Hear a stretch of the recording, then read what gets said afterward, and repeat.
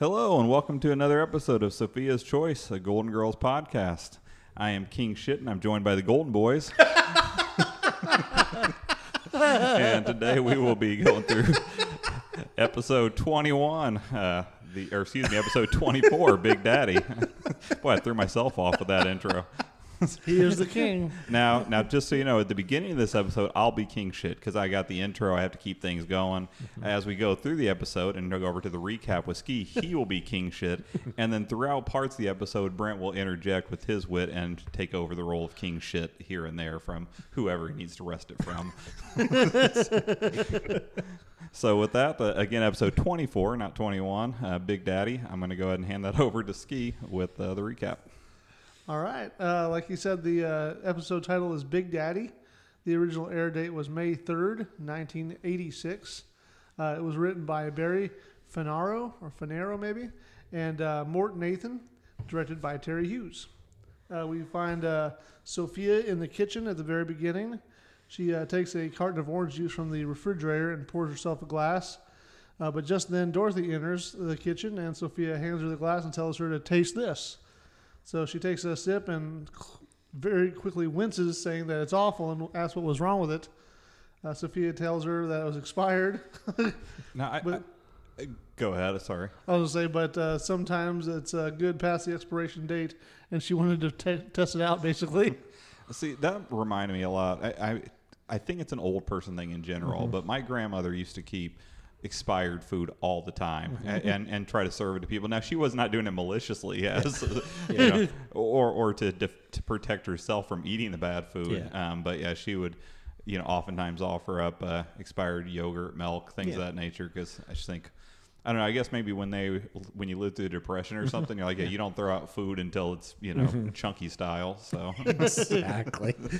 Until time makes a fool of you. Right, exactly. I like to think it's even more existential than that. Do you think so? Yeah, I think, once you get to a certain age, you think of yourself as potentially expired, and you're like, I'm still good enough to hang around. Maybe this milk from 5 weeks ago is still good. Yeah, I may be a little lumpier than I used to be, but please don't throw me out. So yeah, she takes a gulp and then say, "Oh, that's disgusting." Sophia explains that it was expired. Then Dorothy tells her mother that she looks really tired, and Sophia explains that Rose had kept her up all night, begging to sleep with her during a severe storm. More on that later. She compares. That'll rope them in. Say what? I said that'll rope in the listeners. Yeah, it's building anticipation. She compares the Rose kind of begging to get in her bed like Dorothy's dad before they got married. Dorothy asks, "Well, what did you do?" And Sophia responds, still referring to her dad, "Yeah, you're not getting anything until you put a ring on my finger and a donkey in my father's barn." So, a donkey in the barn, that seems like a fairly meager dowry to me. What would be the...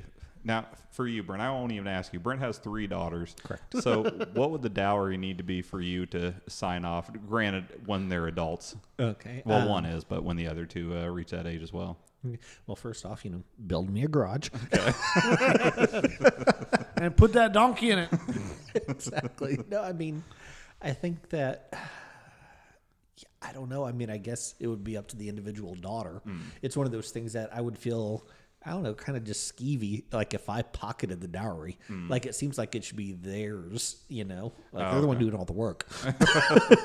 Well, do you think it would help grease the wheels if it was a guy that you were not too fond of? You're like, he's all right. He's not terrible. I don't think he beats my daughter. I don't think he's going to cheat on her. But, overall, I think he's kind of a dud.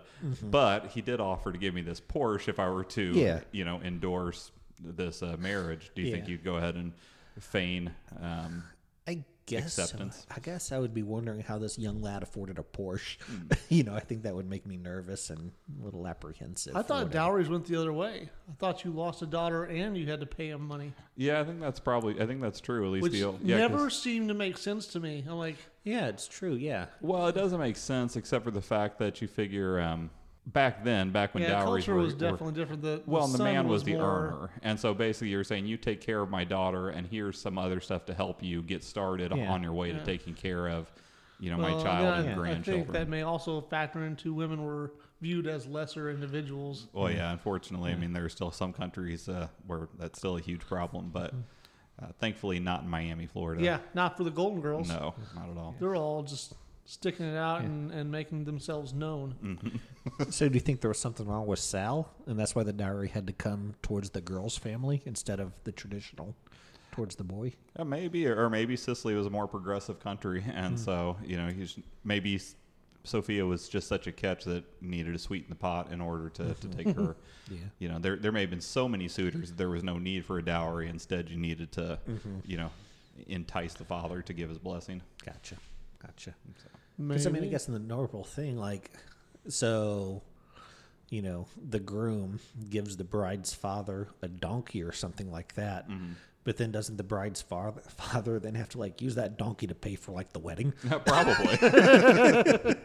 Although, I don't know, if you're in that poor of a community where a donkey is enough to sway, then perhaps the cost of the wedding wouldn't be, maybe the donkey would be the main course. That's what I'm thinking. It's because good eating, that donkey. They use every part, so that head would be a centerpiece. Right. So, well, before we start getting into the differences between donkeys and mules and whatnot again, I guess you can go ahead and continue on with the recaps. Dorothy, of course, clarifies that her question was about Rose. She explains that she didn't let her sleep with her. And then they enter the living room, and Rose immediately kind of joins them from the back room and apologizes about bothering her all the night before. She starts in on a story about, when she was little. But Sophia quickly stops her short. Didn't even really get a chance to start very much. Directly after that, Blanche also enters the room and excitedly announces that her father, Big Daddy, will be visiting. Blanche then goes on to reminisce about a story about how respected her father was in her childhood town. I thought it was odd that, not odd, but Rose was unable to finish her story, but they let Blanche go on. Oh, yeah, she rambled, too, on that story. Pretty unfair. Yeah. But, anyway. Now, have you known anybody that referred to their parent as Big Daddy or any other similar? One instance, and I talked to your daughter about it earlier. On are you referring to the Disney Frogs? movie? Yeah. The Princess and the Frog? Yeah. I think you're No, I don't know anyone personally. Tiana? Yeah, Tiana. Well, Tiana doesn't, but it's her friend, her southern, like the John Goodman character was Big Daddy. yeah. Oh, nice. So, and I think Big Daddy, kind of the way that Blanche describes it, he was Big Daddy to everybody in the town. Yeah, he was like a community sage, if you will. Well, not Big Daddy Hollingsworth, but the Big Daddy from the song is actually a rooster. Oh, okay. So yeah, Brent said that this show immediately reminded him of, what was it, Don't Stop Now by Guided by Voices? Correct. Okay. And I did research. I am not, Brent's a music aficionado. I am not. Most people would consider my taste in music to be somewhere between mediocre and bad, whereas people who love music would definitely endorse a lot of Brent's selections. But I did look this group actually predates the Golden Girls. I think 83 was when they started up, so they've been around slightly longer. They probably named this episode after that. I don't know when this particular song debuted, but no, this song was definitely after that, and this episode was a good 6 years before anybody had even heard of them. Okay. So and it was a good 30 some years before I ever heard of them. So yeah, exactly. So, but I tell you, people who love Guided by Voices love Guided by Voices. See, when I saw the name Guided by Voices, I immediately thought it was going to be a gospel group or something of that nature, like Christian rock, which I was thinking, I don't think Brent has. You did go through a period of Christian rock, didn't you? No. Did you not? I feel like you told me there was at least some Christian rock groups that you were a fan of. No? I must be misremembering, but. That's what I assumed. Yeah. Just when not that you would necessarily be a big fan of that of a Christian rock band now, but I guess you never were since you're well, I mean, more into like Satan rock. Like Jars of Clay. I think they were technically maybe a Christian rock band, and they had a song I liked. And Seven Mary 3. POD was too. POD. Have you heard of them? I don't know. They're like actually kind of a hard rock, Christian rock, if you will. Okay, cool. Well, I feel like at some point in our friendship, you have mentioned a song you liked that was by a Christian rock group. So that may be where this is in my head. that Maybe. You were a fan at one point of Christian rock music, but in general, as opposed to a specific He's song. talking about Chris Rock. He Chris likes Rock. Chris Rock.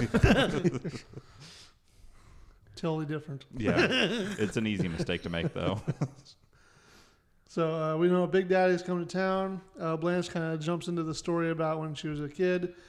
She talks about how people would come visit their home called Twin Oaks, and if your house has a name, it's special. People would come ask for her dad's advice. So she then continues, kind of goes into this very cliche and idyllic Southern estate kind of description of her story. Dorothy then kind of calls her out on the portrayal and asks if the farmhands would also ever kind of break into song. Yeah, I think the song she mentioned, well, I know the song she mentioned was Dim Old Cotton Fields Back Home. Yeah. Which apparently is a song from the 50s by Leadbelly that was then covered by Johnny Cash and a bunch of other people as well. But The implication to me was that Blanche was a slave owner. yeah. Everybody thought it was funny. Well, especially because, the original name of the song was Cotton Song, and then the remade versions of the song were either In Them Old Woods or In Them Old Cotton Fields or something of that nature. Yeah. But Dorothy specifically said Dim Old Cotton Yeah. Fields. As if to, I don't know. Yeah. My personal favorite version of that song is by the Beach Boys. Oh, really? Yes. Because they're like, their generation's Leadbelly. So many times I've heard that comparison. Yeah. It's getting a little cliche, Brent. Yeah. I've heard of Leadbelly, but I couldn't tell you, obviously, than the song we just discussed, anything they sang. Well, I think Leadbelly is an individual, isn't Correct, it? Yeah. So it's Huddy Ledbetter. okay. Learn something new every day. Yeah, an old Southern blues singer, correct? Correct. Correct. Yeah. Did you ever see Nirvana's Unplugged? Yeah. The closing song, Where Did You Sleep Last Night? Oh, I couldn't. That was Leadbelly. I have seen it, but it has been a long time. So Good. I remember Kurt Cobain was in it. I mean, He was. He was. He was the fellow with the guitar. I'm guessing. Now I'm looking stupid. I can't remember the name of the drummer now. Dave Grohl. Thank you. She admits that she may have been exaggerating a little bit about her portrayal of her Southern home, but not exaggerating how respected her father was. She then heads out to buy some supplies, wanting her dad to feel right at home during his visit. She wants to get his favorite food, brandy, cigars, and then Sophia adds that she should also ask the neighbor across the street to tar and feather their lawn jockey. Do you think it's odd that he drinks brandy instead of bourbon? I don't know. Well, I mean, I know bourbon as being like Kentucky bourbon is very bourbon is very synonymous with Kentucky, but they're a little further south, so maybe brandy and But like, where's brandy from? I guess. I don't know. I think bourbon and brandy are both types of whiskey, aren't they? And then whiskey is definitely indigenous to the South. Yeah. It just, I don't know. It Well, just seems like indigenous, Southern but pride indicative. thing. I mean, all I brandy, know is thought that Brandy's a fine girl and make a good wife she'd make. would. Exactly. She's no comparison to, my Not life if or my you're love not to if your my life lady. you love your The lady. sea, of course, yeah. Exactly. Then Rose tells the girls that she's going to go sit on the lanai for a little bit and get some fresh air, and that it's always really nice out there after a storm. Sophia asks her to pull some weeds while she's out there, and of course Rose cheerfully agrees. Dorothy then kind of retorts to her mother that she previously had promised to get rid of the weeds, or pull the weeds rather, and she said no. I said I'd get it done, and I am. Of course, by using Miss Rose. Rose comes back in really quick, obviously upset, and tells the girls they need to come outside immediately. They follow her out to the lanai, and a palm tree had fallen down and damaged a good portion of their porch area. The next door neighbor, then Mr. Barton, kind of joins them and says, kind of surveying the damage. He explains that his house is in perfect repair, however. So Mr. Barton, this was just a murderer's row of talent. Mm-hmm. I think this is just the best cast they ever had. All four of those guest stars, were just absolute phenomenal. Yeah, they often have a lot of guest stars, and at that time period, it seemed like everybody that guest starred in something had guest starred or had bit roles in a lot of things. But this one in particular, yeah, they had several that were, had very good careers outside of the Golden Girls, and some really solid contributions. So Exactly. So, and he explains, like he said, I said his house is in perfect repair, and Rose kind of sweetly says, "Oh, thank goodness! If the wind were blowing in the opposite direction, your tree could have fallen into your living room." And he immediately stops her and says, "Oh, what do you mean, my tree?" So I'm sorry, but like Gordon Jump, so what was the first thing you guys thought of like when you saw him? Well, he was someone who I immediately was like, oh, I've seen that guy in a bunch of things. But WKRP did not immediately jump to mind. But then as soon as I saw that was where I was recognizing him from, then I was like, oh, yeah, of course. He was on that for, I think, the entire run. WKRP in Cincinnati? Mm-hmm, that's right. Both versions of it. Yeah. I wish that's where my mind immediately went. Like within the hierarchy of where I would like my mind to go, I would like it to go to like WKRP in Cincinnati, and then like if not that, then like the Maytag repairman type thing. One of those two things. But it's not. Those are second and third place. The first thing I think of whenever I see Gordon Jump is him, molesting Dudley on different strokes.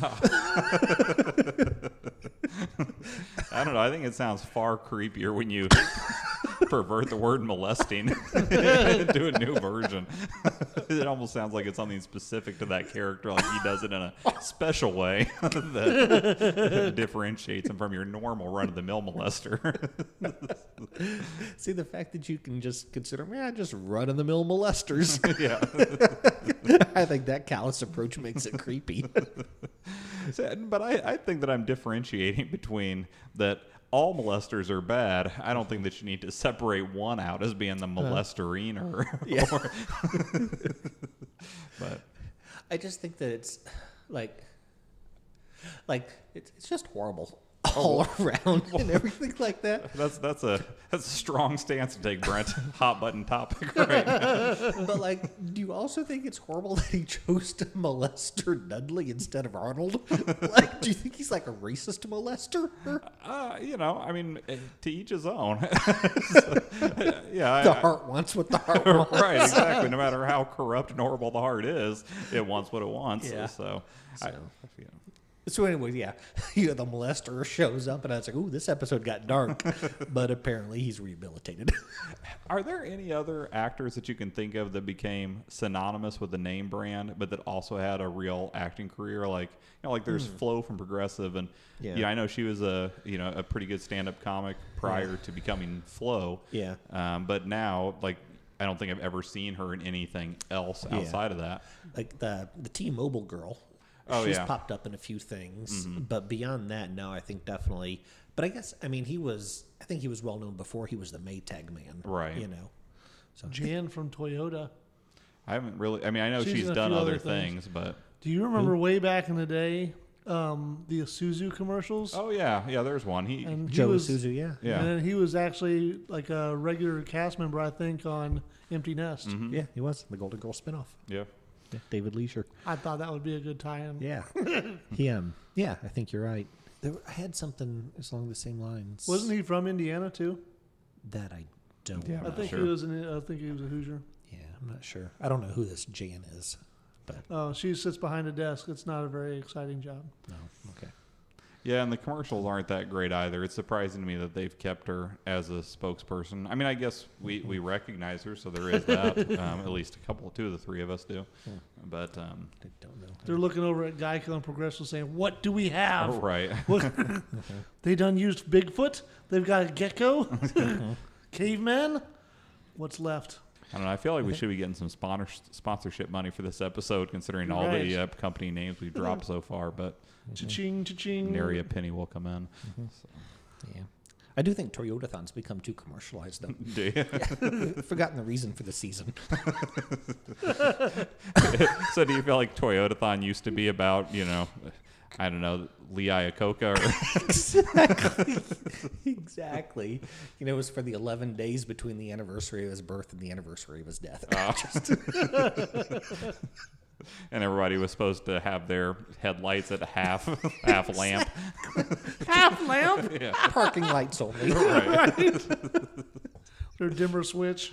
Yeah. Well, unfortunately, like many great occasions, it does get commercialized. So, I personally don't celebrate Toyotathon. oh, do you not? I'm a happy Honda Days guy. So you like something that's a little more for all the people and not as exclusive. More seasonal. Yeah. More seasonal. Oh, okay. It's got a theme. In my heart of hearts, I was hoping you were going to say it was because you were a Jehovah's Witness. Or that you don't worship false idols.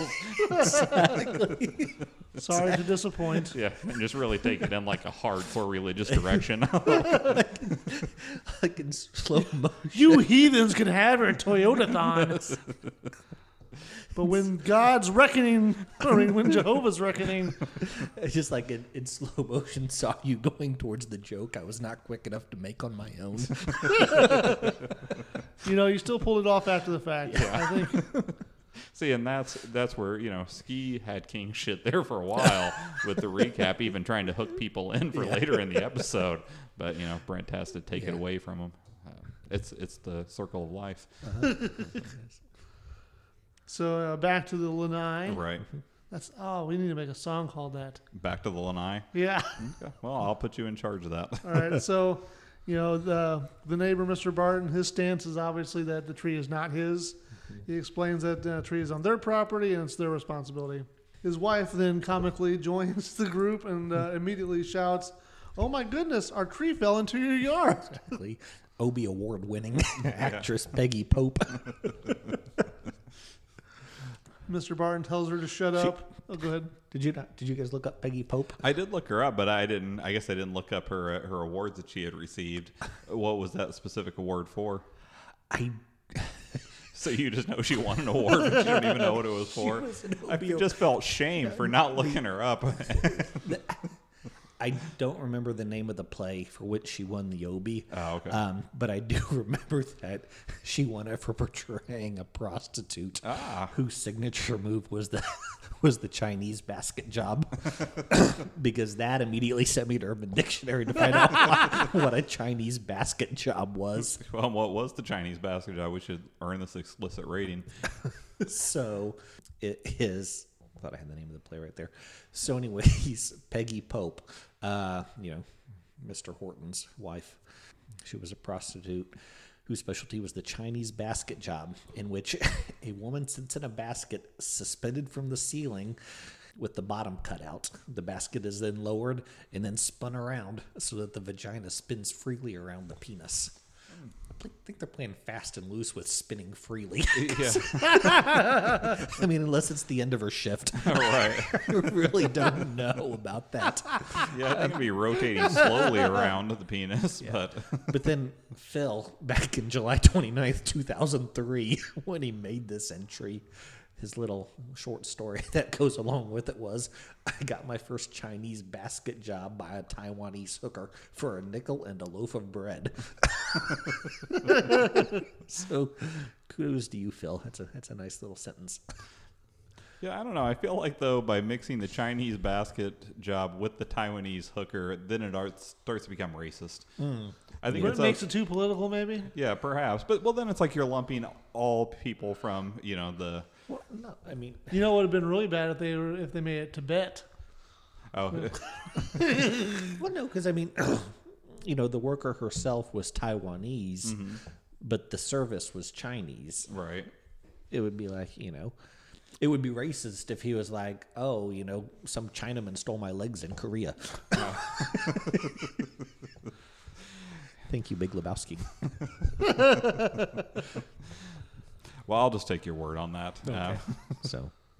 But anyways, we're 2 for 2 when it comes to amazingly talented actors. Excellent. Yeah, we haven't even gotten into Big Daddy yet. All right, yeah. So Mr. Barton, tells his wife to shut up, and Dorothy kind of diplomatically suggests, they're neighbors. Why not split the repair costs? And he flatly and quickly turns them down. Do you think that was do you think that was the nice thing for her to do or the right thing for her to do? Or I think so. I mean, I think that it was a decent thing for her to do anyway. Yeah. And, ironically, with this episode, we literally just had a tree fall down in our yard very recently, like right within a week before me watching this one. And we had some people come in. Now, granted, they gave us a good price, but to take down 2 enormous trees, very tall dead trees, it was $300 a tree to take, to fell them. And now they did not haul it off, but still, by far the more dangerous part is taking the tree down. Yeah.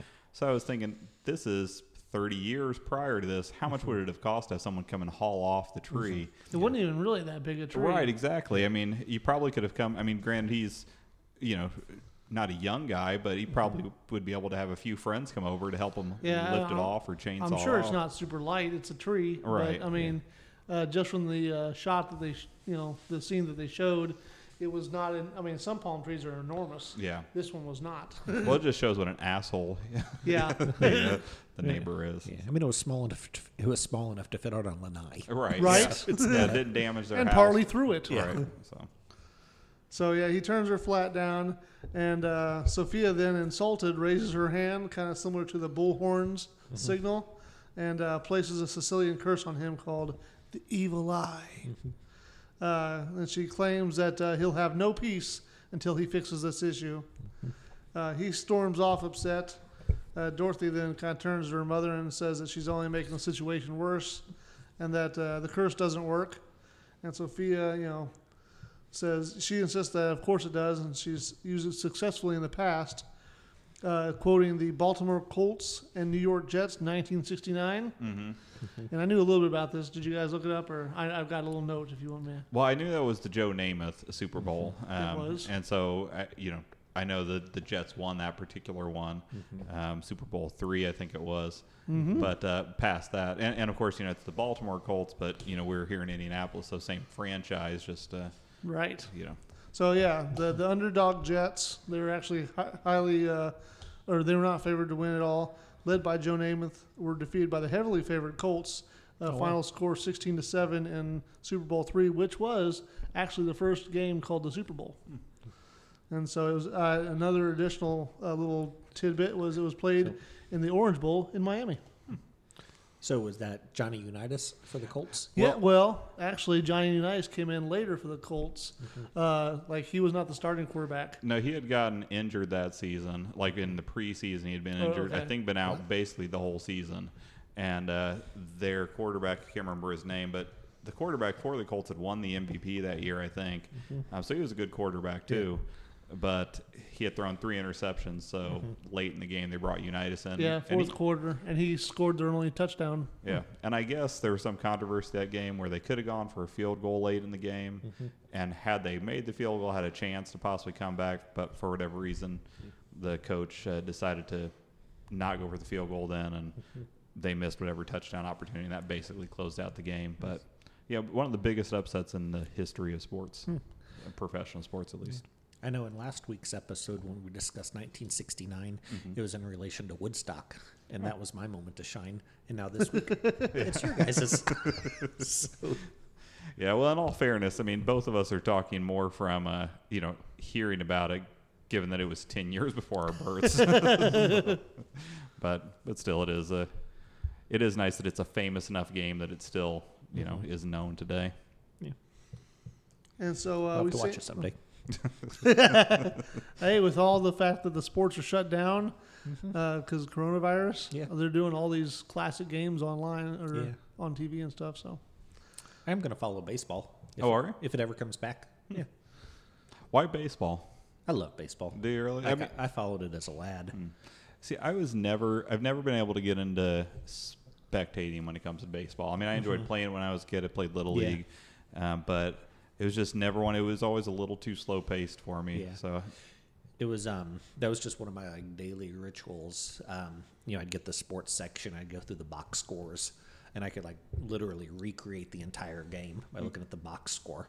Oh, because if you study it long enough, you can be like, oh, okay. So obviously, if he had 3 hits and he had 2 hits, that he must have been batting third and he must have been batting fourth, and you can just—it's like a Sudoku puzzle. So really, it was more of an intellectual pursuit for you than it was the actual sport of the game. Correct. They're boring as hell to watch. I actually really love going to baseball games. Yeah. I never really got into watching on TV. Yeah. I was definitely more of a basketball and football guy for television type sports, but Yeah. I like going to baseball games. Yeah. We generally see the Indians like once or twice a season, and I always wish that we'd see them more because I do like watching them live and in person. So, Well, the stadium is really pretty too, so It's beautiful. Makes it a nice trip.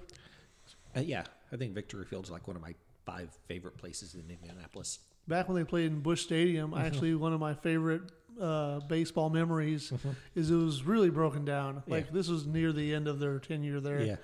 Yeah. You, Alan, might have been with us. I know it was me, James, Danny, and Lance. Oh, okay. And There's at a some reasonable point- chance I would have been there too. At some point, we were wandering around the very dilapidated stadium in the back where they just had like a shopping cart like sitting around. I don't know why, but we decided to get in it and push each other around. The one T-shirt that I own that still fits that has a professional athlete on it. That athlete is Mr. Razor Shines. Really? Woohoo! I think Yeah. this is the second time Razor Shines has been mentioned on this podcast. Yeah. So, The next time we record, I will try to wear my Razor Shines T-shirt. okay, I'll definitely keep an eye out for it. Do you think he'll give us some money too for sponsorship? Yeah, I'm sure that Razor Shines will see a big uptick in his popularity after this. Exactly. These couple episodes that have mentioned him. He's like, "Woohoo! I'm back in it." Right. Exactly. And unfortunately, I think he currently has a Ford dealership, so he stopped listing. But we're plugging Toyota.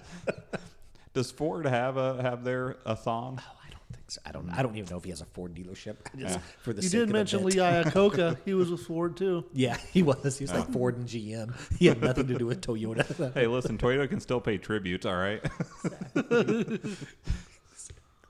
You know, you guys could have neither one mentioned that, and there's a good chance that a lot of our 15 people that listen to this show would We're have a not top 40 podcast. I just mentioned he was associated with Ford. We're definitely one of the top 40 podcasts recorded in this basement. I've started to refer to us as a top 40 podcast just because we've topped 40 downloads. I like it. We've topped 500 downloads in the course, and by this time this comes out in a couple months, we'll probably be shooting in the 600 to 700 range. Nice. So Nice. That's pretty crazy. I'd like to thank each and every one of you. you probably could very easily. Adams, comma Gary.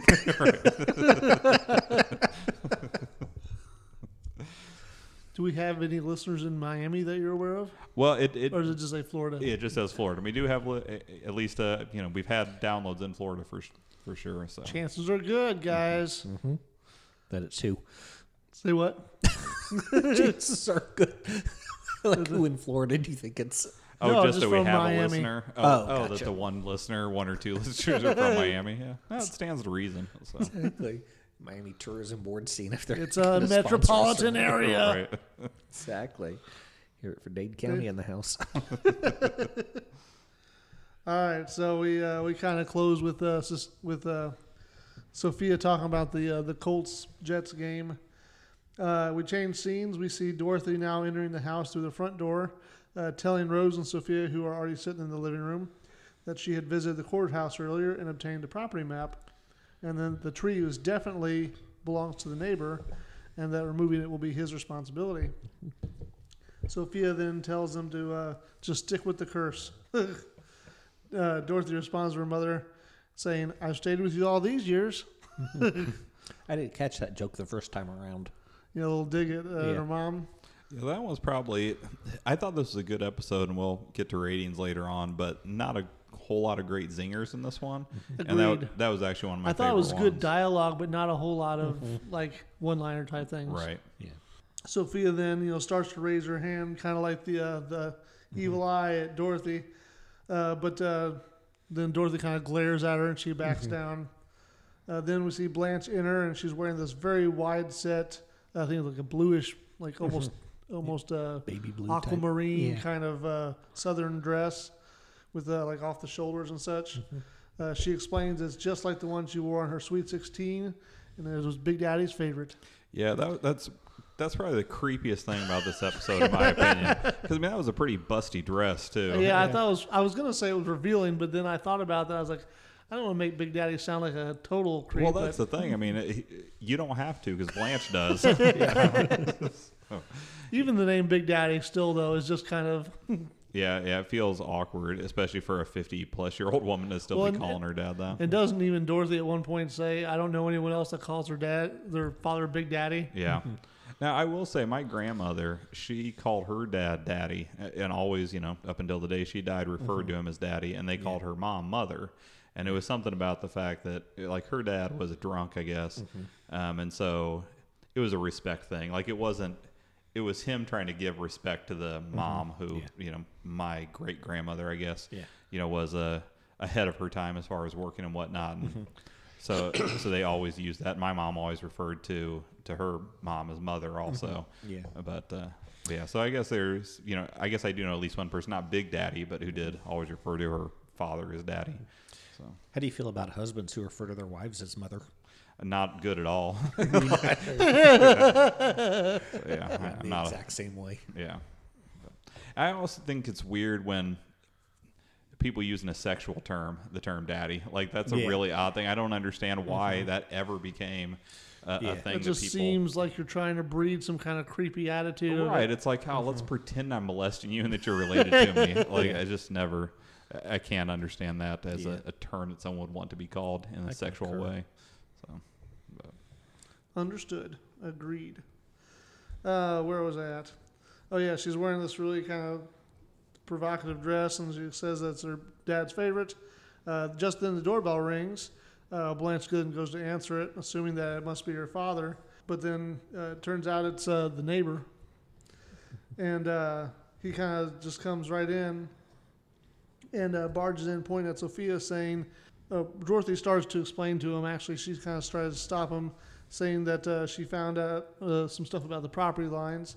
But he stops her and tells him that his tires were flat when he went to go to work this morning. And then says Sophia must have been the one responsible. Right. And then everybody's like, they kind of dismiss that it's even possible. Say, she would not have done that. But it's really not outside the realm of possibility, though, that Sophia would go out there and let the... Oh, yeah, not at all. No, I mean, it was definitely a reasonable assumption. Yeah. Especially after the day before or whatever, she put the curse on him. Yeah. Now, I do think it was odd that he immediately assumes that it's Sophia and not just accuses the entire household. Because everybody was pissed off. I mean, I think Dorothy would have been just as likely to go over and sabotage his vehicle. I mean, I guess he's assuming that it's Sophia just to make her curse become reality. But well, anyway, he says he's done with us. He's like, let me read my words. I want to go we're home. Over 40 minutes into this episode and we haven't even made it through Act 2 yet. Well, he says that if he ever catches on his property, he's going to call the cops on her. Like I said, the girls kind of dismissed it as must have been a coincidence and that she had nothing to do with it. Dorothy then kind of continues what she was saying before, trying to explain that the tree is on his side of the line. He takes the map from her to look at it, then quickly tears it up and leaves saying, sue me. And then Dorothy retorts back, we will. And the doorbell then rings again, like after he just leaves. Still furious at, what just happened, Dorothy opens the door angrily. I think she said something along the lines of, what now, mouth or something? Is that what she said? Something along those lines. And that was like paraphrasing something that Sophia had said earlier to Mr. Barton.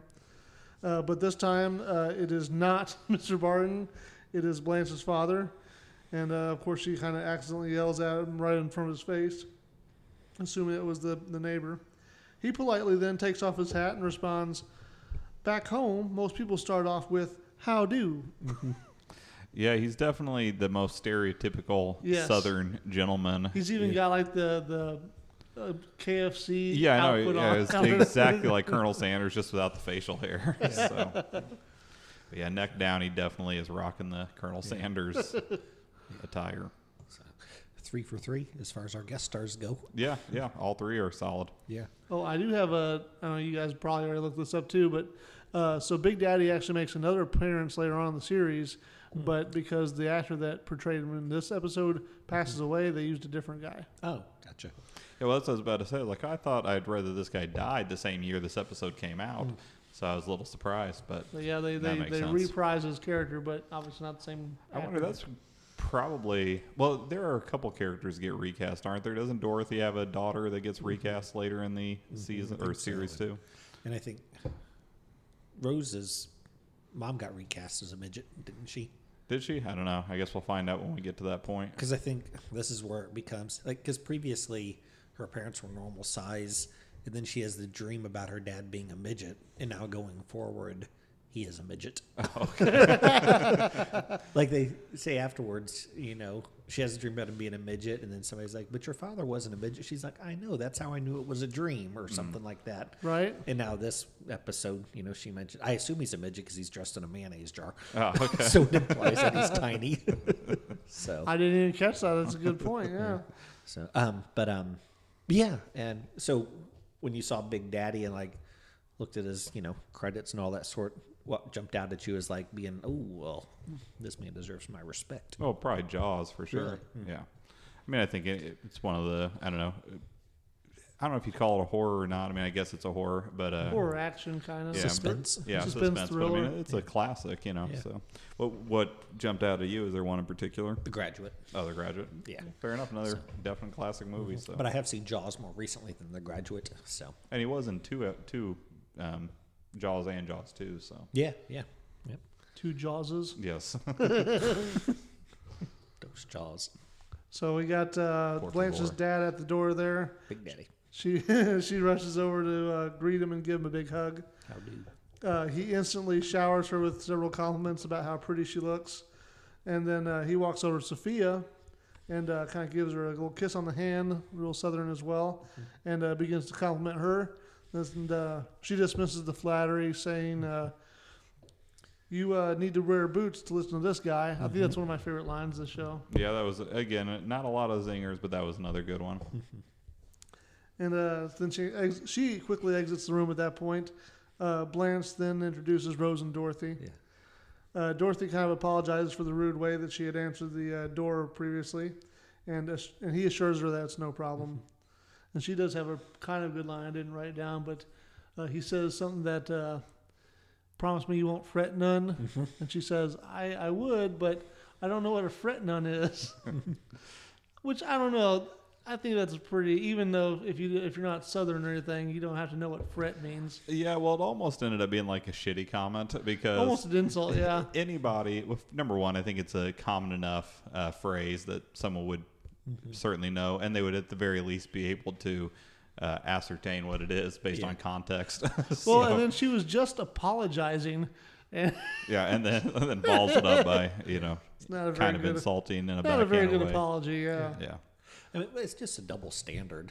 I mean, he's using these Southern colloquialisms, and she's sort of mocking him for it, But, I mean, Sophia talks, with like little, Italian expressions all the time. Yeah. Right. And she doesn't have a problem with that, but because he's Southern, she's allowed to be dismissive of him. Well, yeah, and one thing I didn't bring up, but earlier, so Big Daddy even says, that he thinks beautiful Italian women should be, admired.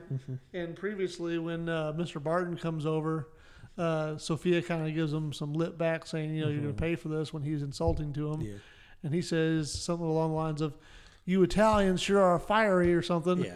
And both Sophia and Dorothy are like, whoa, whoa, whoa. Yeah. You're insulting our heritage here. Yeah, well, I think there was a difference between, like they said, he said it was such disdain. Yeah. But Big Daddy was, being complimentary, or at least attempting to. Yeah, I don't Well, think no, he but would- I'm saying she took offense to someone calling her Italian heritage, but then she is almost happily insulting his Southern heritage with the way he spoke. Gotcha. Okay, I'm tracking with you now. So, Yeah, so no, I I'm agree. just kind of going on the lines of the double standard, like Alan was Yeah. saying. Yeah. Blanche asked him to Pot kind calling of the kettle. say what? The pot calling the kettle something. Blanche asked him to kind of sit down and relax, but he tells her that he can't stay, and he has some business he needs to attend to, and it's a surprise.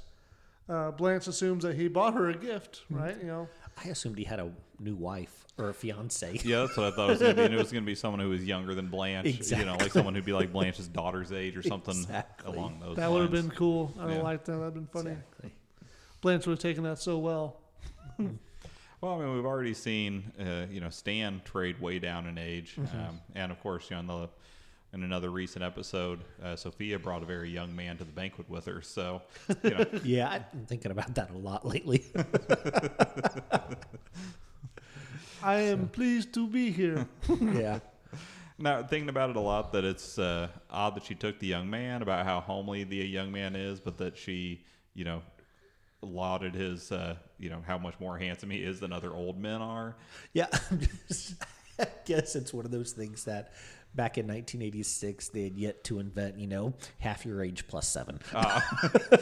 They also don't think you had the cougar back then either. So, it was definitely more unusual back in the early mid Well, 80s. in that episode, they also talked about Don Johnson was supposed to be there. Well, he didn't show up, did he? No. And so the guy looked a little bit better because Don Johnson wasn't there. Well, yeah, that's true. He didn't have that comparison. So that's why Raul. By non-comparison, right? Yeah, and were we just saying that Raul's not that attractive? Well, yeah, but I think Ski's saying that Raul's more attractive when not compared to Don Johnson. It would have been more. It would have been more I think pronounced we're on the all episode. more attractive when not compared to Don Johnson. Well, unless you're Don Johnson. That's true. Good old Nash Bridges. You guys seen Knives Out? You've seen Knives Yeah, Out, yeah, and he's holding up pretty well. Yeah, he is. So. I like that movie. That was good. It's so good. So Blanche assumes that he bought her a gift, but he admits that no, he had not bought her anything. And then she's kind of like, "Aw," She's like, I showed you my cleavage for nothing. right? He continues by saying that he wasn't really planning to tell her this yet, because obviously it was supposed to be a surprise, but that he'll be singing at the Sagebrush Club tomorrow night, and wants them all to come and watch. Rose and Dorothy kind of been poking fun that whole time about the very stereotypical Southern conversation they were having.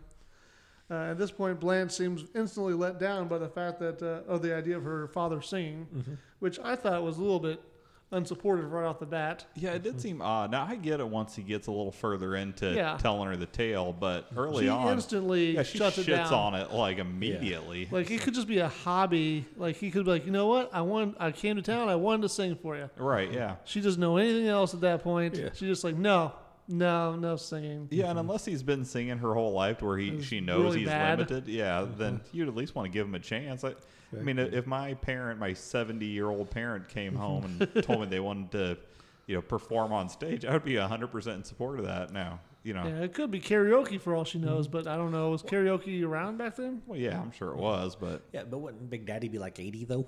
yeah, probably so. Yeah, because it wasn't. Well, Blanche, was she the middle or the youngest? She's like 55, right? Well, I mean, of her sisters. I don't remember. I Okay. think so. Yeah. But yeah, Big Daddy though would be at the very least pushing 80. So. Yeah. Clint Yeah, I Eastwood don't- turned 90 the other day. Who did? Clint Eastwood. Oh, really? Sunday. Wow.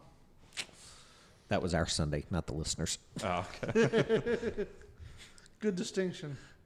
You're like, no, it wasn't. Clint Eastwood turned 98 weeks ago.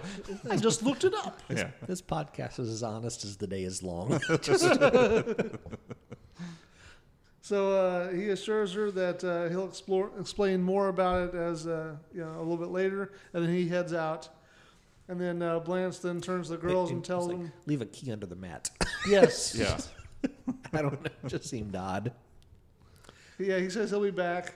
Blanche then turns to the girls and says that she's very concerned about her father singing and that it doesn't make any sense. Dorothy says she's overreacting and should just talk to her dad if she's really that worried. She kind of begrudgingly agrees and then just kind of heads back to her room. Then we then change scene and we see it's late at night. The house is dark. Blanche's father enters and she's been sleeping on the couch, kind of waiting up for him. He turns on the light and they sit to talk. He tells her that he wants to sing her a new song that he's been working on. She explains that she's a little concerned about him singing, that it sounds like a new career for him. And he responds, well, it is. Then he sings her this song. It's fairly unimpressive. Except And- for about 4 or 5 people in the audience. Yeah. Well, I did enjoy the fact that he rhymes the words "livin" and "give 'em." So Yeah, I was gonna say it's very unfinished. It's Yeah. definitely need to do some finishing touches on the. but if you listen to some of those old country western singers, I mean, They're really it- kind of on par. yeah, I mean, as far as voice goes and whatnot, you never know. I mean, he writes one good song and he could be, a late bloomer so, on the country. If he's scene. good, if he's really good at guitar too. Yeah. He can really kind of mask subpar singing. Mm-hmm, it's true. So yeah, he sings a song and it's not great while he strums his guitar. The guitar work is, it's all right, but he doesn't do a lot of it. There's nothing fancy about it. Yeah. Plays better than I do. Blanche does not like it. She instantly lets him know, and kind of continues to voice her concerns and worries about these choices he's making, and wants him to go back home. Yeah. But did you guys hear the audience? Just like a couple of them like applaud when he was done. Yeah. Well, I'm sure there's got to be that part where you're like, do I applaud here? Yeah. And so maybe they didn't see the sign, but they just jumped the gun. Exactly. And then Blanche is like, "You're all assholes. That was not a good song." I'd like to think they had to cut that scene out when Rue McClanahan turned to the crowd and admonished them. Exactly. It's in the special features, All right. Yeah. the uncut, the director's cut. Right? Yeah. Barry Fenario edition. Sorry, Terry Hughes. Sorry. But she wants him to go back home. But then he explains to her that he has sold Twin Oaks, to have some traveling money. And then she is instantly hurt by this news, because that's her old, growing up home. Then She they should be hurt by the fact that he's not paying for a motel room. Yeah. It's just. Well, that's the one thing that I thought was odd because I can understand her upset feelings, because the fact that, this childhood home, has been sold. But you get the idea that it's, basically like a manor house, Yeah. that is some sort of a huge Yeah. property. Did he not buy anything to live in afterwards? Or is he just like, I'm just 100% living on the road from now on? Living on the road. And he does talk about how, he's got like this kind of old vision of, he talks about later, I guess. Steamer trunks and all Yeah. that. Yeah. But it's like he was the richest man in the town, Right. and he's obviously flush with cash or whatever, and he's only got maybe 10 years to get it all spent before he's dead. Like he should be living it up a little bit nicer than he is. Yeah, that's fair. Well, and the Blanche is doing okay because Yeah. She married money. right. Yeah. So And her sisters, or no, it was Dorothy's sister that was really, really rich, right? yeah, in that's California, right. But I mean, you figure Blanche's sister is definitely doing well enough because they were able to go on a last minute trip to Hawaii and then the Bahamas or something else after that. Gotcha. So yeah, Blanche's family's doing all right. And the other one sold a book, right? Oh well, that's right. And the other one was probably going to die of cancer anyway, right? Yeah. So Just waiting for that golden egg Right, to nest. The So golden egg to nest. that sounds dumb, yeah. To be laid, I guess that would be the. well, I don't think anybody's getting the golden egg from Virginia if she dies. I don't think. Didn't she have the book though, right? Did Virginia have a book that she wrote? I thought she was doing a book signing or something in that episode. I thought she came to ask Blanche to donate an organ. Yeah, she needed a kidney or I'm something. thinking of something else probably. Yeah. Sorry, That's all right. I'll look into it. Book signing. I thought one of the siblings came to town and they were selling a book or something. Not that I recall. Oh, yeah. Maybe you've read Maybe ahead. I'm done. So- Blanche claimed that her boyfriend, she met him at a Yeah, book I signing. remember that, but Yeah. I thought there was. I don't know. I'll have to look back into it. I'm probably wrong. Do a control F on your notes, on your recaps. So between this, Do you have digital copies of those, or is the paper Yes. one? Okay, gotcha. Cool. well, most of them, not all of them are typed. So That's true. that one, the one I'm thinking was probably early enough that was handwritten and well, we still probably have a copy around here. We haven't thrown any of them away. probably sitting down there. Yep. Yeah, well, my two are down there. So they kind of get heated and yelling back and forth, and then it wakes everybody up, and the girls kind of gather in the living room. Then looking at the fact that they're all in there, Big Daddy apologized for waking them, and that they had to witness this spectacle. Upset, he heads for the door. But before leaving, he kind of stands in the doorway and muses that the situation is almost a perfect premise for a country song. Mm-hmm. Do you remember what he says? If the rain was coming down and there was a lonesome train whistle in the distance, or Yeah. something along those lines. Yeah, I think soft train whistle. Yeah. Yeah. Yeah, I was thinking that's how I should have opened the episode is by using that particular line. No, I think this was my all-time favorite opening to this. So, You do that next time, and I will open with "How do." Now everybody have to stay tuned for next week. See, that's where Ski's getting the king shit. Right there is, again, not only enticing people to stay through this episode, but also until the next one. exactly. See if we follow through on the how do. Chomping at the bit, like, "Oh, it's gonna be a good one." Yeah, well, I'm gonna listen to that first 2 minutes. So yeah, does your Nielsen's whatever say if they listen to the bitter end, or no, I don't know. I don't know at what point it counts it as a listen. Like, I don't know if somebody listens to 2 minutes if it counts it, or if they have to listen to a certain point. Yeah. I know I tried the very first episode to see, but I think it's something where it does track it to some extent by IP address. So I don't think, like, if I just all day was just sitting listening to it over and over, it's not going to count us for a bunch of extra listens. But I think theoretically you could listen to it on different platforms. Like, I could listen to it on Stitcher and Podbean and whatever. Or start doing iTunes. like a Spotify, round the iHeartRadio. city Twitters. library tour. Right. Yeah. So we could maybe get a sponsor too, just by spending tons of money in gas and time. This week I will hit 5 libraries. Next week, Right. Yeah, we got 1,000 downloads this week. 985 were me, but but it's starting to look good, guys. right. Sponsors are starting to salivate. Right. Anyway, so he leaves. The ratings come back. It's like, oh, you're really popular with hobos. I know you guys have followed through with this plan. Yeah, apparently at the IPUI Public Library, got a lot of fans. College kids love you guys. Yes, that's the demographic we're aiming at. Right. So we're still in the living room now, and we see Blanche kind of turn to the girls, admitting that she feels awful about losing her temper with her dad. The girls try to kind of console her and suggest that maybe it's not all that serious, and maybe her dad's just going through a stage. And then she tells them, what he had revealed to her, that this is not just a lighthearted phase, and that he had sold their house and their land and, quote, everything he spent his lifetime building. Mm-hmm. But it's really none of her concern, Right. It's the same thing as Rose's daughter, Like, all these children seem to think that their parents' fortune is theirs. Right. Yeah, it is an odd thing, especially at that time. I'd feel like that there was a time when there was more the expectation that a kid gets out on their own and makes their own way. Yeah. And, not that kids don't still do that today, but there's definitely a longer, incubation period before you're expected to be out and, supporting yourself fully. But yeah, you'd think back then, especially, you'd be expected to build your own, build your own way. But Yeah.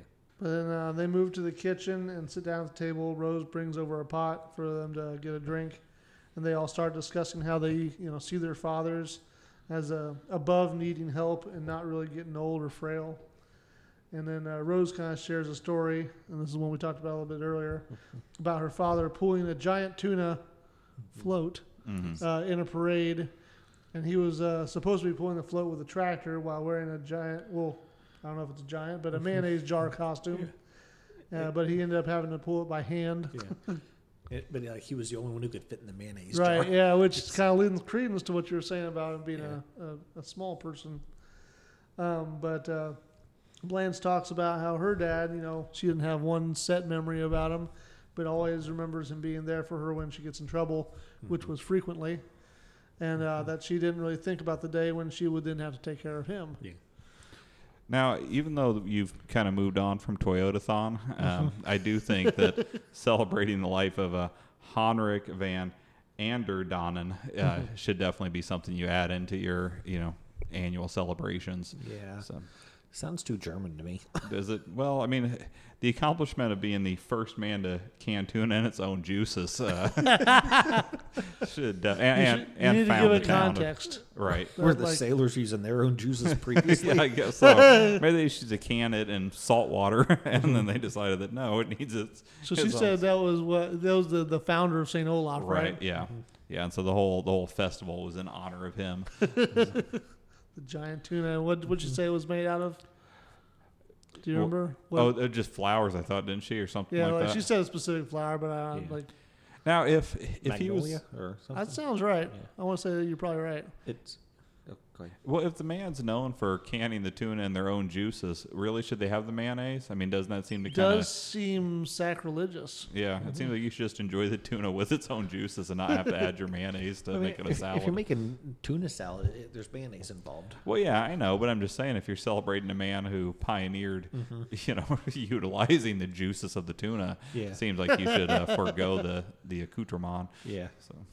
So So like, for the longest time, canned tuna was pink, and then they started to introduce like the white tuna that we know and love The today. what, albacore? Yeah.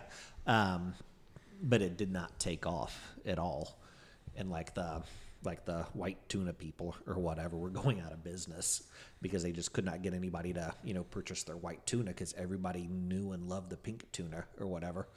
So they changed their marketing campaign to guaranteed to never turn pink. And people were like, oh, what the hell? So they started buying that, assuming there was something wrong with the pink tuna. And then the pink tuna people went out of business. And so that's how Wow, that's that's why we have white dirty. tuna today. wow, Man. that's masterful marketing right Yeah. there. You want to hear another pink fish story that's kind of gross? yeah, we'll see where this goes. Let me pull up the UrbanDictionary.com. So, I don't know if a lot of people know this or not, but I guess naturally salmon is pink in the wild, and it's based on their diet, right? Or their meat is. Yeah. But a lot of the salmon that people eat now is all farmed. Well, a lot of the farmed fish are fed like a cornmeal type like compound, right? And their meat is naturally gray. Yeah, so then they have to dye. Yeah, it looks kind of gross because it's just a gray fish, right? And so they use like some kind of food coloring to make it pinkish. Yeah, I know that this. I'm probably. Did you by chance get that bit of information from Adam's Ruins Everything? Oh, I think so. Yeah, yeah, I it's think awesome. that same episode he was talking about how the orange roughy used to be called the slime head. Right, but I no remember one that. would want to order a slime head for their meal, so they Change the name for yeah. convenience, and that's the awesome marketing right there. Yeah, it's intelligent to do. So, have we finished Act 2 at this point? Yeah, we're actually just changing scene again. Okay. So she says she didn't think about the time when she had to take care of him. We changed scene. The girls are now in the living room, and Rose is inviting Sophia to join them because they're going to see Blanche's father perform. She sarcastically declines, as she does. The doorbell then rings, and the neighbor enters, asking to talk to the witch. He goes over to Sophia and kind of gets down on his knees and begs her to remove the curse, explaining the craziness that has been kind of consuming his life for the last few days. He explains that he's missing his golf clubs, his clock struck the wrong time, he can't sleep or eat, and we had found out previously from his wife just seconds ago that he has a boil on his rear end. She agrees to remove the curse if he takes off removes the tree.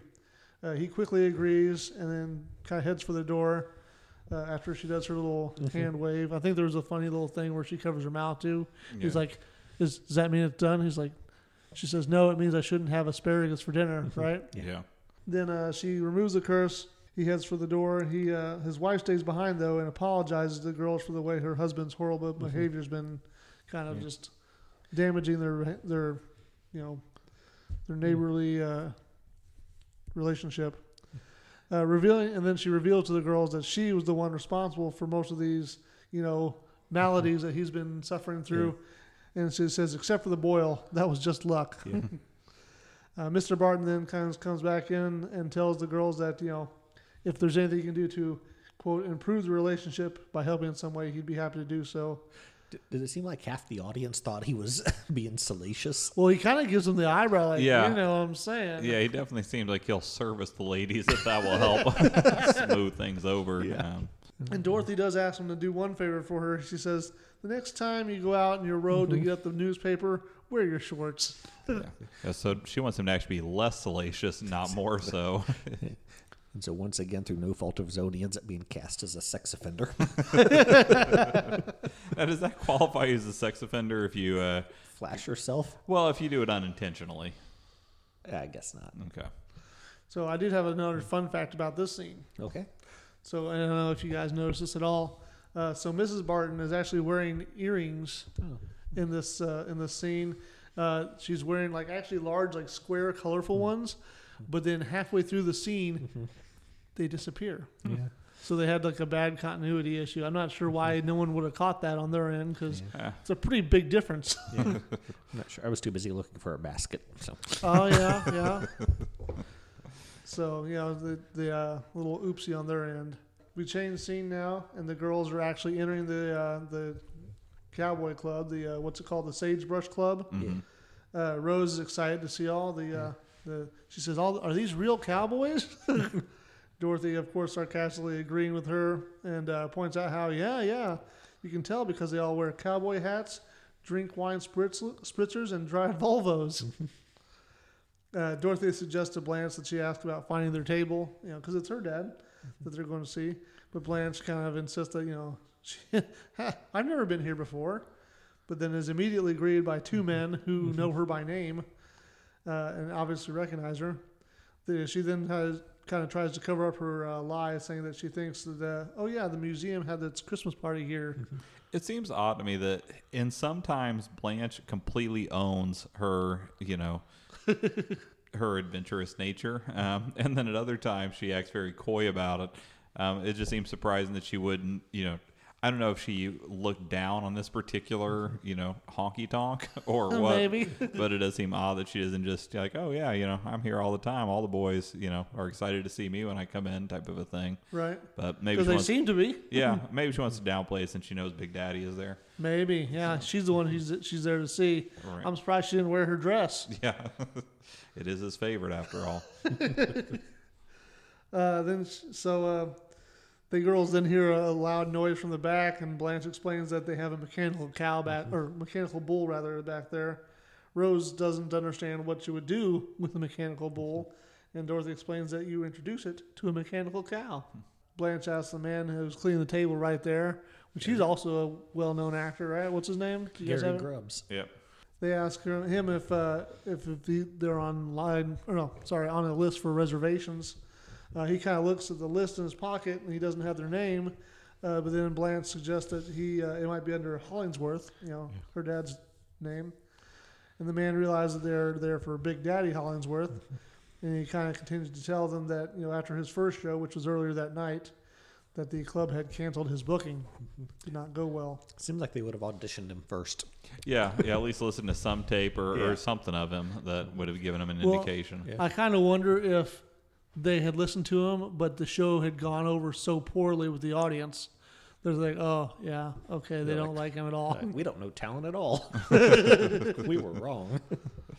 I thought it was We odd. done gambled wrong, folks. Right, gambled and lost. Well, it is pretty bad if they cancel a show that you would assume they advertised a show for the second one, and then they're basically just like, you're better off seeing nothing than seeing who we had planned. Exactly. Welcome to the Sagebrush. You all dodged a bullet tonight. Right, yeah, exactly. You're welcome. Exactly. The tickets that you had purchased for the show, you can convert those to one free drink at the bar. So. Exactly. Or a free ride on the electric bull. Right. Your choice. Oh, yeah. I do think it was funny that it seemed like this was a cosplaying bar, because it wasn't just that the people were dressed up in the country of Western. It's like they were acting now. And this is in Miami, Florida. Yeah, So- it was comically dressed up as cowboys. Right. Well, and I understand. I know in country Western bars, a lot of people do, dress up to fit the part, if you will. But I don't think they also go around speaking with a drawl and things of that nature to, to Howdy carry there, it on. ma'am. It's almost like they went into like medieval times or something like that, but the country western version of it. So That's a good analogy. I like that. Do you have a favorite Gary Grubbs role? no, he's one of those actors who has been in so many things and you immediately recognize like, oh, I've seen that guy and stuff before, but still not someone who I think that you would immediately associate with one specific thing. Did you have something that stood out for you that you're like, oh yeah, I love him in this? JFK. Oh, okay. He was one of the district attorneys in Kevin Costner's office. I know that as far as like TV shows, he was on quite a few, and I think Will and Grace was probably his most recent popular show that I think he was on 11 episodes of that, and he was on like I think 12 episodes of a show called Common Law that I think only lasted a season, but 12 episodes of several different shows, and then just a million other movies and TV parts and things like that. Small parts and stuff, supporting role. Yep. Now JFK, that was an Oliver Stone movie, wasn't it? I don't think I ever saw that one. Oh my God, so Heard it's really amazingly- good. it is. Did it win awards? Yeah, I think it won lots of them. It deserved it. I mean, it's so amazingly good. Maybe I'll look it up. You have any idea if it's on Netflix or anything, or That I who can say, don't right? know. Yeah. I don't believe that it is because I'm pretty sure it's a Warner Brothers movie. Okay, they got They don't have a lot of them on there. gotcha. But it is available to buy on Amazon, and if you use our affiliate link, then We have an Amazon affiliate link. no, we don't. I think isn't anything available on Amazon? More or less, yeah. It's $2.99 on Prime Video. Oh, there you go. So Well, we probably got it free then. yeah, you If can it's go home on and watch Prime it on tonight. demand. Yeah. Well, I don't know if it's on demand, Yeah, but it's not. Oh, never mind. So $2.99 it is. it does not look like it's streaming anyplace. Gotcha. Well, anyway, back to It's so Big old- amazingly good. Big Daddy losing his booking there. I would do a JFK podcast with you guys, but only the movie. oh, just the movie. So it wouldn't like go about the life and times of JFK or other things Nope. related. We would just. Just scene by scene each week. How many episodes do you think we could stretch? And I know JFK is a relatively long movie, isn't Yeah. it? How many episodes do you think we could stretch that into? I would say that I bet there's maybe 60, 65 scenes. Now, then we also do like deleted scenes, things of that nature, special content from the Blu-ray release or whatnot. No, but I do think like we would do the director's cut. Oh, I think okay. it's like an extra 20 minutes or something like that. So Well, it's probably not going to happen, but at least it's another idea in the hopper for when we get through another Add it to the list. 156 episodes of this. exactly. Just a hop, skip, and a jump. Yeah, exactly. So Blanche heads backstage to talk to her father. Another man then kind of approaches Dorothy and Rose and introduces himself. He's wearing, of course, the full cowboy gear. Dorothy quickly shuts him down and turns him away. However, he quickly rebounds and approaches another lady right kind of nearby them. Then we see Blanche find her father in a small room, kind of collecting his things. She tells Big Daddy that she's so sorry hearing about the canceled show. He reassures her that he's okay and the next show will be better. And then he makes a comment. This is probably my favorite line. I don't know why, but he says he shouldn't have tried that Beatles medley. Yeah, it does seem like an odd choice to go with that.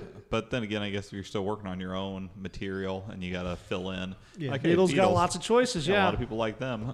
So, I mean, I've heard country versions of Beatles songs, and Yeah. a lot of times they come out okay. yeah, well, But again, he doesn't really have like the voice or the guitar, skills, yeah, to pull it off necessarily. Exactly. we all live in a yellow submarines. Yeah, I don't know. I think you totally took it in like a yokel kind of a. That's what I loved about it. It sounded like if Cletus was singing. Oh, I like that.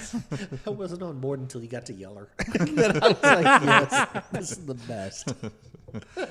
So that's when you sold it to me. Well, I'm glad. That's So perhaps you should hang it up, sell your house, and hit the road. my wife may object at the beginning, but once she hears my my material, Yeah. the Beatles medley. Well, you could just let her go the same way as Blanche's mom. Elizabeth. Yeah. Stay tuned, folks. We're about to find that out. So I guess that's who Blanche was named after. Oh yeah. Yeah. Because Cool. her middle name's Elizabeth. Oh, I didn't know. I didn't remember that. Yeah. Blanche Elizabeth Devereaux. Bed. That's awesome. Is that something that's ever mentioned in the show? No. Well, I mean, maybe at some point, but yeah, like I knew her name was Blanche Elizabeth Devereaux because I was like, oh, Bed. I see what they're doing. But then he mentions her mom That's was so named clever. Elizabeth, and I was like, oh, that's where she got it from. oh, so it wasn't just them. Well, you never know though. They may have came up with the Bed first Yeah. and then thrown in the Elizabeth as the mom name. Retrofitted it. Yeah. So she's kind of confused that her dad's kind of plans to keep singing, even though he's not any good. Her words, I thought that was a little bit hurtful. Yeah. But Big Daddy tells her about how he's always his whole life trying for new things that were hard, and that he wanted to travel when he was younger. And he kind of continues telling her that when he met her mom, and then he decided that there was time to settle down and make a life together. And then how their traveling plans were put off because they had a family to take care of. And then ultimately, she passed away. Sad. He decided that before his time was over, and I think he even says something like, before I go to see her again, something like that he was going to do the traveling like he always wanted to. And Blanche, finally understanding his decision, asked why he didn't explain all those things to her before. And, being a little bit confused, he says, wisely, I think, I didn't think I needed to. I figured if I was happy, you were happy. And she apologizes for not supporting him more. And they make up with another big hug and tell each other that I love you. And then Blanche starts kind of singing a part of her father's song, the one that he had sung to her poorly before. Yeah. He joins in, and then they all laugh together and one more big hug, and then it ends. She sings slightly better this time than she did last episode, but not much better. Yeah. It doesn't definitely 2 for 2 though, as far as her not singing not being one of her her many talents. Yeah. So. You would think that's part of finishing school or Yeah, something. I would think so. Yeah, for a good Southern girl. Yeah, for a debutante. Exactly. All right, so I think we all agree that there weren't a lot of great lines in this episode, but the lack of great lines was made up for, I think, with the number of great guest stars. Yeah, So- agreed. So with that, Ski, who would be your MVP for the episode? I think Big Daddy. Yeah, I think I'd have to go with Big Daddy too. I mean, he was a really good character. Definitely not what I was expecting. I guess I was expecting him to be kind of more like the Tiana Big Daddy, more big, gregarious kind of a guy. Oh, Yeah, exactly. Over here now. Yeah, no. Sort of a quiet alpha male. Yeah. But I was a fan of his. Who was your MVP? The neighbor was also great. Yeah. Mr. Barton. Mm-hmm. He was good too. I don't know. Just the whole Dudley thing. He just can't get past that. Exactly. Once a fictitious molester, always a fictitious molester. Exactly. Exactly. Yeah, I guess I'll go with Big Daddy as well. Just a man with a dream in a Colonel Sanders suit thing. Who hasn't been there? Now, is there any dream that either of you two have that you would think, maybe someday I'll pack it up and, if I have the means, just pursue that dream for the twilight of my life? I'd like to have a coffee truck. Coffee truck? Yeah. Kind of like a food truck, but just where you drive around and Yeah. sell coffee downtown Would you and do whatnot. Exactly. like fancy coffees? Like, Yeah. Or just black. well, I don't know. Black Folgers coffee. Well, out of the you back of can the have truck. You fire up the cake up. that would be an inexpensive alternative. Yeah. You can have all kinds of flavors. So, Just have 5 or 6 Keurigs. yeah. Yeah. I just think I think a coffee truck would be fun. I think you could travel the music festival circuit, and pedal your coffee until 4 or 5 in the afternoon, and then shut down and watch the headliners. Yeah, well, pretty low overhead overall. Yeah. So that would definitely be a good dream to follow. Do you have one, Ski? So me and my wife have talked about we would definitely actually like to live somewhere warmer because we hate winters. You have already told me you would disown me if I ever moved. Yeah, if you move to Florida during the time that we're still making this podcast, I will announce to the entire audience that you have passed. Yeah, which of course, now I find out that you may be moving there with Brent while he, gets a He's job gonna be at at Publix. Publix. And But anyway, you've kind of given us the Disney bug, to be quite honest. And so we got to go twice in the last year. And she thinks that I would be a really great bad joke teller for like the ferry boat. Oh yeah, or someone to maybe do Jungle Cruise. You'd be perfect on that. Yeah, the dad jokes. Mm-hmm. So, yeah, I don't know. I always had the dream of opening up like a collectible toy store, but I don't feel like that's something you do in the twilight of your life. Just because any brick and mortar is pretty much a dicey proposition at this point, anyway. But plus, you'd have to stay current. On what the kids are like. Make a museum.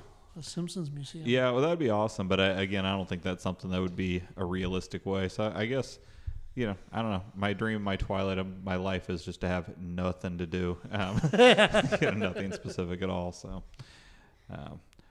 how many slices of cheesecake would you give this episode, Ski? I actually kind of like this one. I think I'm gonna do 6. 6. Well, that's a good episode, but I don't know if I could give it a 6. What about you, Brent? 4. 1 for each guest star. Yeah, I feel like I'm in the same. Again, I thought the guest stars were great, but even the guest stars didn't deliver like great, funny lines. I thought it was just my reason for 6 is I think they all gave pretty good overall, content, and they were all in it quite a bit. Yeah, that's true. But yeah, I think I'll stick with my 4 though. So overall, a solid episode, just not a great episode. Now, one thing I did want to mention, right now.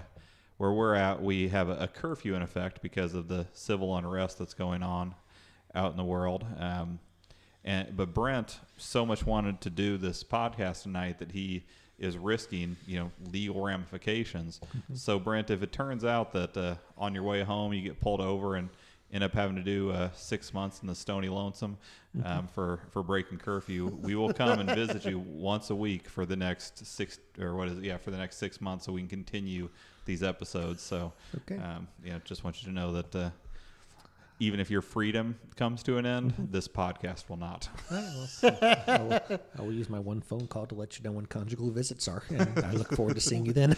Will they let us bring all this equipment in, you think, or do you just have to do with like an iPhone? Yeah, I imagine an iPhone. Yeah, and I don't know like what the regulations are even on bringing in phones and whatnot to visit an inmate. Maybe one of those little digital recorders. Yeah, it could be, or it may just be that we have to copy down Brent's, transcribe it. Yeah, exactly, and then bring a stenographer in with us, and we'll get someone to be like a script, like a voice artist, voiceover. Yeah.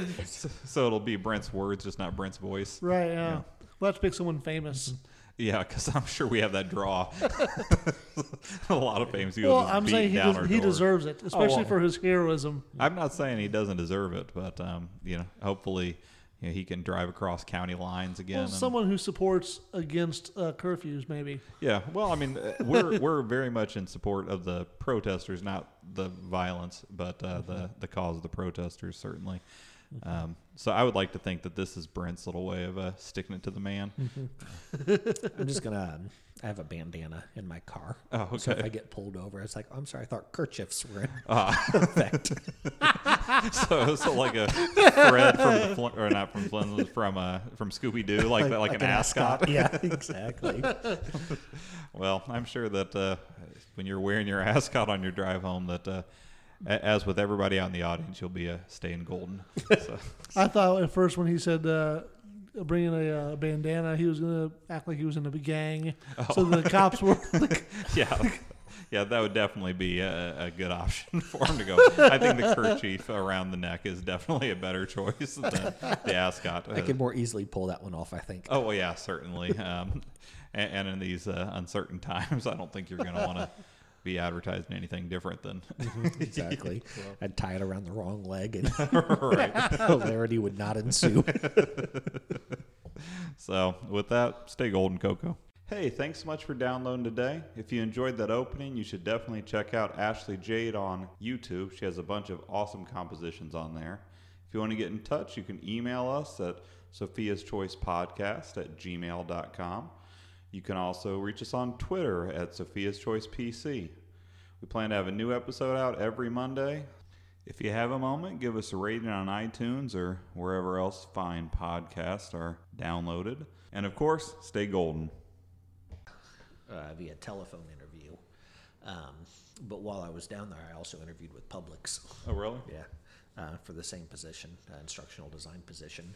So, when you were, is there a Publix here in town, or are you planning to move and work there? I would have relocated. Really? Just to work at Publix? Yeah. It would have been in their corporate headquarters. Well, still. I didn't realize you were such a huge fan that Oh, yeah, you'd yeah. leave the state. Yeah, it's like legit, like one of like the top 10 companies to work for. Oh, Really? Yeah, like you hear, like I don't know, you hear like Aldi's and different grocery stores like that treat their employees really well. Like Publix is like the gold standard. Wow. Like they're in their corporate center, whatever, they have a cafeteria, like full-blown hot lunches for free every day. And Wow. all That sorts is of pretty stuff. awesome. So, I don't I know. heard Costco is actually pretty good too. Oh yeah, nice. Oh yeah, I've heard that too. I think. Like the I don't know if it's still true, but like when I took an econ class, it's been probably almost 10 years back now. Yeah. We had like a section on like certain companies and stuff, and it talked about the CEO. He would just wear like standard uniform, like he had the little Costco vest, just like everybody else. Very basic desk. Yeah. Like his office, you walk in, you think it was like Just another desk. a helpful, like account exec or something. It's like very unassuming. Yeah. I think it's funny that you're like in an econ class, probably 10 years ago when I was only 31. Well, it seems like not that long A ago. mere lad. Yeah. back when I was just a boy. Back in the salad days. Basically a toddler. Well, if I ever hear of a Publix moving to Indiana, I'll definitely think of you Yeah. I love and hope that your lifelong dream becomes a reality. Yeah, I spent the first half of my life calling it Publix. Oh, really? Is that part of the reason you love it? Would you tell that in the interview?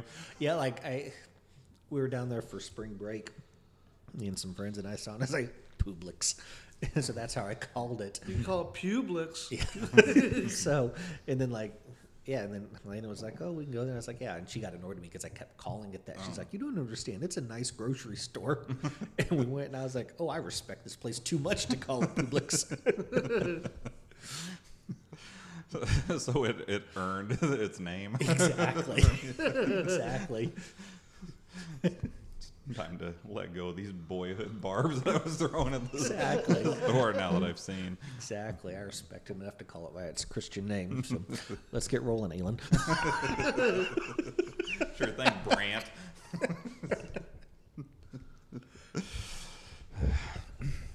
I don't know if that got us off on a good start or a sour one now. But, Was it recording? well, yeah, I'm not going to use any of it. But Bonus episode. yeah, it could be. We could just start doing bonus episodes all the time. Is this plugged in? Test. Yeah. Well, I mean, I can hear, you know, It looks like it's maybe not all the way in. I just don't feel like I'm hearing through this Common one. Allen problem. Okay, yeah, now I can hear it through this.